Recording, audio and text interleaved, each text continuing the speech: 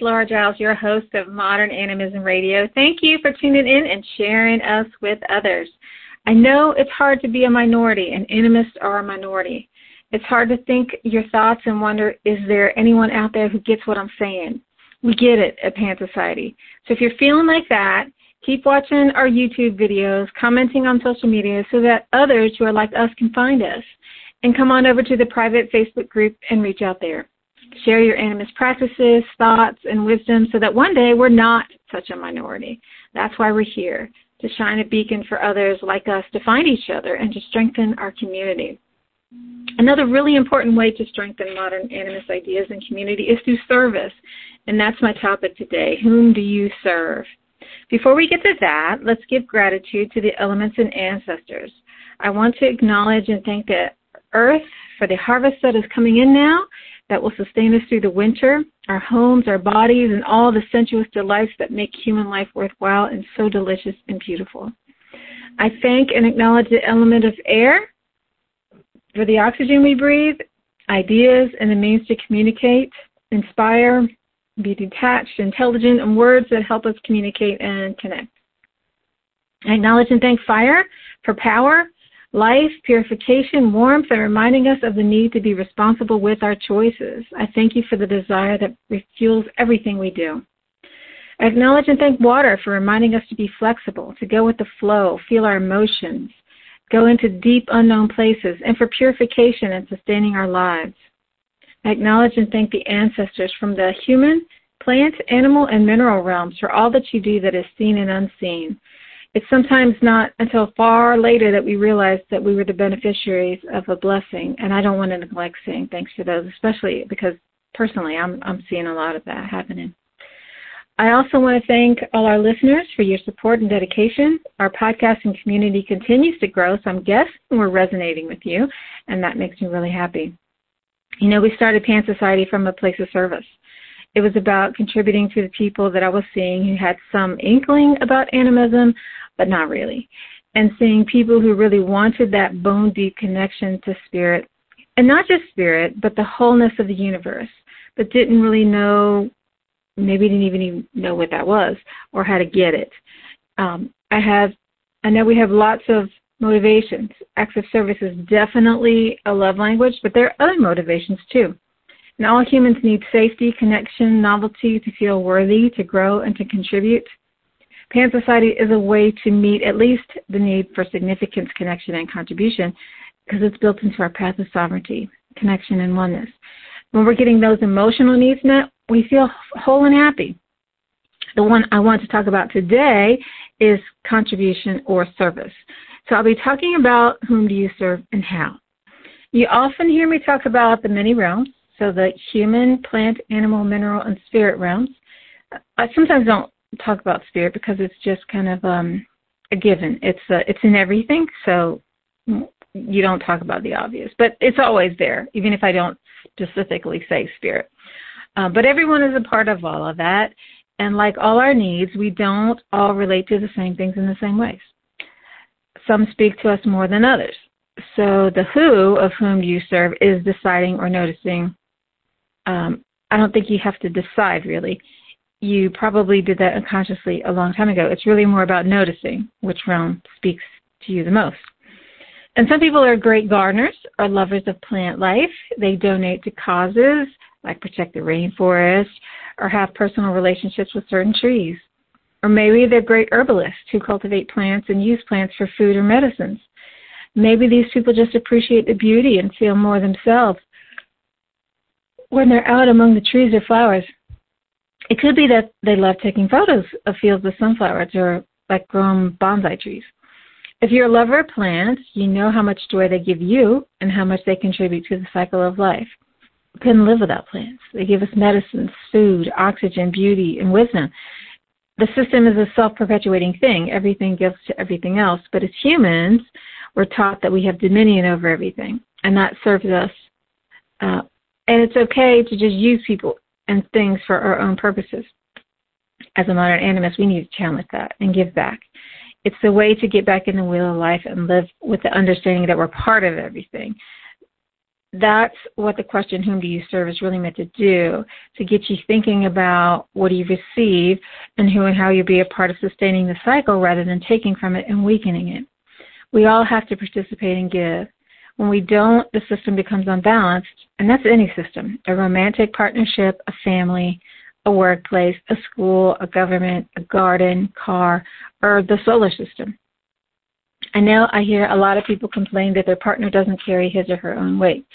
And one of them isn't self-supporting or earns, let's say, 80% of the money, cleans 80% of the messes, cooks 80% of the food, and basically just shoulders so much more of the responsibility of life than the other one. Resentment's going to set in because it's unequal. So I'm not saying that each person has to do exactly 50% of the dishes and make 50% of the money or split the bills 50-50. I'm saying when we both feel cared for, we both tend to be happy. And if you have one plant in a garden that sucks up all the sunshine, water, and nutrients, the others are going to wither and die. We usually call that one plant a weed because weeds are experts at thriving where others don't. But maybe we don't have a use for that plant. Now, I wouldn't say that that's an unequal relationship necessarily. Sometimes you put wrong plants in the wrong environments, and that's why they're dominating, because we're not respecting their natures or their needs. So that's why Native Americans planted the three sisters together. So corn, beans, and squash. The corn gives the beans something to climb on. The squash gives shades that keeps water from evaporating, and it also keeps the weeds down. And the beans give nitrogen to the soil and fertilize the corn. They also stabilize the corn against the strong winds, and that's really what I'm talking about here when I say whom do you serve. When we work together, everybody benefits, and this goes for plants too. So if you want to serve the plant kingdom, learn about them.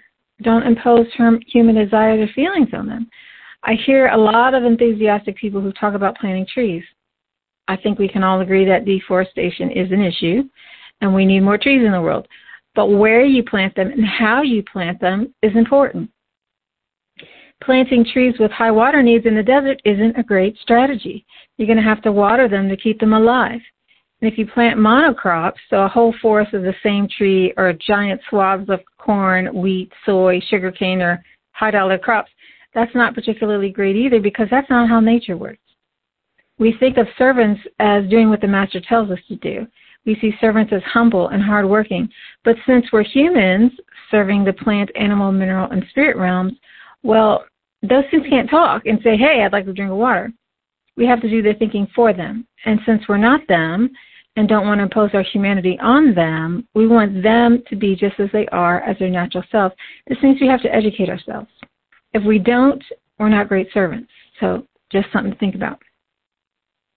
The plants need us because we're overharvesting, killing things that we think are useless, like weeds, what we call weeds, using toxic pesticides and herbicides and things like this. We're more in tune with nature. Nature takes care of itself. It's a self-balancing system. So we have to be mindful in what we eat, plant, cultivate, and that sort of thing. So in that way, you can be a servant to the plant kingdom. So lots of people have pets. I suppose this is how many who serve the animal kingdom do it, through their pets. It's a directly reciprocal relationship. So we love and care for our pets. They love us and protect us. But there are wild animals, too. There are animals who give us food, clothing, and medicines. We can all serve the animals by making conscious choices about what we eat, how we source our food, what fabrics we use for clothing, and how those are sourced. Taking part in growing or procuring our own food so that we know the sacrifice involved for the animals, and learning about wildlife so that we can decide if we want to patronize things like zoos, aquariums, whale-watching tours, or safaris. I'm not going to make a statement on what you should do. That's a sovereignty issue. However, we can make informed choices if we're truly informed. So I would say that it's our duty to understand the impact of our choices, especially the ones we make every day, because we're not going on safari every day. You know what I mean? But we do decide what we're going to eat every day. It's a really good idea to understand the wheel of life in your area. What animals live there? How do each of the animals contribute to the wheel of life? Who do they feed? What do they eat? What unique way do they show up? What are their gifts? We can't really serve what we don't appreciate. So how you give gratitude how do you give gratitude to something you don't really know? So really a lot of the service thing is getting to know them. I mean, it's like people, too. You can't really serve people unless you know them. If you're politically minded, you can join a group that directly helps animals, like a rescue organization, or you could be a veterinary volunteer. I don't even know if they have those things, but I don't know, throwing us some ideas out there. You could make it your life's work as well. Lots of people work with animals. Or maybe you could just contribute some money to a cause like Heifer International. That organization came across my awareness because I support people through Kiva. Actually, Pan Society has a Kiva team, and you're welcome to join us. So Kiva is a way that lots of people pool their money to make microloans to others around the world to help with different things like education, starting a business, growing a business, healthcare expenses, or whatever. And then the borrower pays it back. I just turn around and loan it to someone else, but you could take it out whenever you want. So if you want to join our Kiva team, all you have to do is go to kiva.org and then search Pan Society in Teams, and you'll see us. Then you can help us help others. So with Kiva, I always look for beekeepers to help. I don't always find them because there's not actually a whole lot of them on there, but that's my first go-to is who's a beekeeper and who needs help with their apiary. I appreciate all the things that honeybees do to keep the world's food supply going. I also have supported a different charity with a pay-it-forward type of food program as a means to build sustainability among the impoverished communities. So each participant gets, I think this is how it works, each participant gets a pregnant animal, and once the animal gives birth, they have to pass along another pregnant animal to someone else. And so in that way, everybody eats. And everybody has enough to share. I've done the same thing with beekeepers. So first they learn how to care for bees, and once they have their hive up and established and it's ready to swarm, they give a new colony to someone else and teach them. So each one teach one. This way everyone has honey for themselves either to sell or to trade for other goods. Now I know here in the West, we're definitely not at subsistence level, and most of us don't grow probably any of our own food, but there's no reason why we can't at least have chickens. As late as the 1920s, most people raised their own eggs. Did you know that? Even city dwellers. That was not that long ago. Anyway, my point is there's lots of ways that you could serve the animal kingdom. So what about the mineral kingdom? With that, I'm talking about the land, sky, rivers, and what others might call the inanimate parts of life. But, of course, if you're an animist, you know that all of it's alive. So you might be of service by voting responsibly for building projects, energy development, and things like that. Think about the impact of life on the ecosystem. Is this going to damage habitats? How much pollution will it generate? These are the type of things you can think about when considering your energy consumption. How to do things like cook, cool your home, get to work, the products that you use that come in containers. You know, how are those containers made? What happens when they're disposed of? If you wear jewelry, and like real jewelry, not costume jewelry, how are those minerals mined? So I'm talking golds and gems, those things. Are they scarce? What's the human impact of the mining? What is the impact on the land? You know, if you're a pilgrim or just a traveler in general, you know, what is the environmental impact of that? Are you starting to see ways that all the realms are connected? And are you starting to see the ways that humans often negatively impact in other realms, while the other realms don't really have a negative impact on us? We have the power to make things better or worse for ourselves, our neighbors, future generations, and the world. When we make mindful choices, that lessens that impact. For me, my goal is to leave this world at least at zero, if not in the positive. Or so another way of saying that is that I hope to leave the world a better place than I found it. So, you know, we have a lot of intergenerational trauma, baggage, that crap. I don't want to leave that. I want to leave it clean. So in our neighborhood, we have about a twice-yearly street cleanup. Passers-by throw trash out the window. You think people know better, but they don't. So twice a year, our neighbors get together and clean up the main road, and that's one way to serve. So I hope I'm giving you tons of ideas as we're talking about these things, like little things you can do just to help every single day. You know, if you're a protester, protest something. You could educate someone. You could speak about something that you care about. Even in conversations, it doesn't mean that you have to, you know, have an audience. The audience of one is a good audience. You can always learn more so that you make more informed choices. So maybe you trade in that jet ski for a stand-up paddleboard. It's up to you how you serve. Nobody can do everything, but if each one of us does something, we're going to be better off a year from now than we are today. And we instill these values in our children, and it gets better and better. Now, there's a human realm as well. Humans have lots of problems with homelessness, child care, child abuse, human trafficking, domestic violence, literacy, poverty, mental illness, hunger, affordable housing, and so much more. Just turn on the news and you'll just hear all the problems all day long. There's a million ways to help humans with big problems and with small, random acts of kindness, like letting someone go in front of you in the line, or smiling when you don't have to, paying for the person behind you their order in the drive-thru. You don't have to have a reason to be nice. We can all be nicer every day. Or we could champion a cause and make it our way that we show up in the world, either personally or professionally. Again, it pays to know a little bit of something about the problem and the ways that it ripples out into the world. For example, for a long time, we in the West have tried to resolve problems by throwing money at them. And we'd say, well, if people just got paid more, or if we just spend more money per pupil, the problem would just go away. Fortunately, today, lots of people are looking at what's effective and sustainable rather than looking for money to solve problems.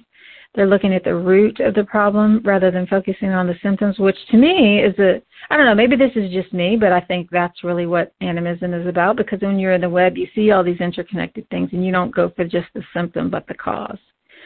And I think this is what we truly need to help people be the best that they can be. You have to look at how things work within the whole system so that the mind, body, and spirit and all of the realms are included. You can't take away one from one and not impact the other. Sometimes it's a really simple, elegant solution, and sometimes not. But people are as precious a resource as plants, animals, and minerals. We may be the least necessary to the system. I think we are the least necessary to the system, but we're still precious. So you may want to serve humans. I serve humans. That's my population. This could be the people within your own family. I'd say certainly start there if it's healthy enough to relate to them, or even if they're not, if you can do that at a distance. Then there's your community, your neighbors, or you can, hone in on certain populations like women or minorities. You can help yourself. You're part of the human kingdom, and who's more deserving than you? And you can't serve from an empty vessel, so I'd definitely start with you. Can't believe I didn't say that first. That's sovereignty, sovereignty, connection, and oneness. That's why even though it's a circle and it all feeds into the other, that's why we start with sovereignty. Because if you're not good, then what you're sharing with the world and what you're giving is not going to be as good as it could be. So start with you. And finally, there is the spirit kingdom. Now, I'm sure some will say that spirits don't need us, but things that happen here impact us, and things that happen there impact, did I get that right? Things that happen there impact us, and things that happen here impact them. That's what I meant to say. So we grow together. And you obviously can serve the dead through your prayers, rituals, and remembering their stories, telling their stories, honoring the dead, preparing for your own death and afterlife so that you die well. And there are these lingering spirits in some people's houses. Perhaps you want to see if they want help moving on, or call someone who knows how to do that. Or maybe you have a calling to do that type of work, so you learn how to do that. Or maybe you do that in some type of work or fashion. Or there are people now, I think in old times and in traditional societies this always existed, but certainly now in the West you're starting to see death doulas and people who help with natural burials. So that's, even though we're talking about living people, it's kind of like that, working in that liminal space between the living and the dead. So there's so many different kinds of ways that you can serve the spirits. I do past life regression, which is in a way spirit work.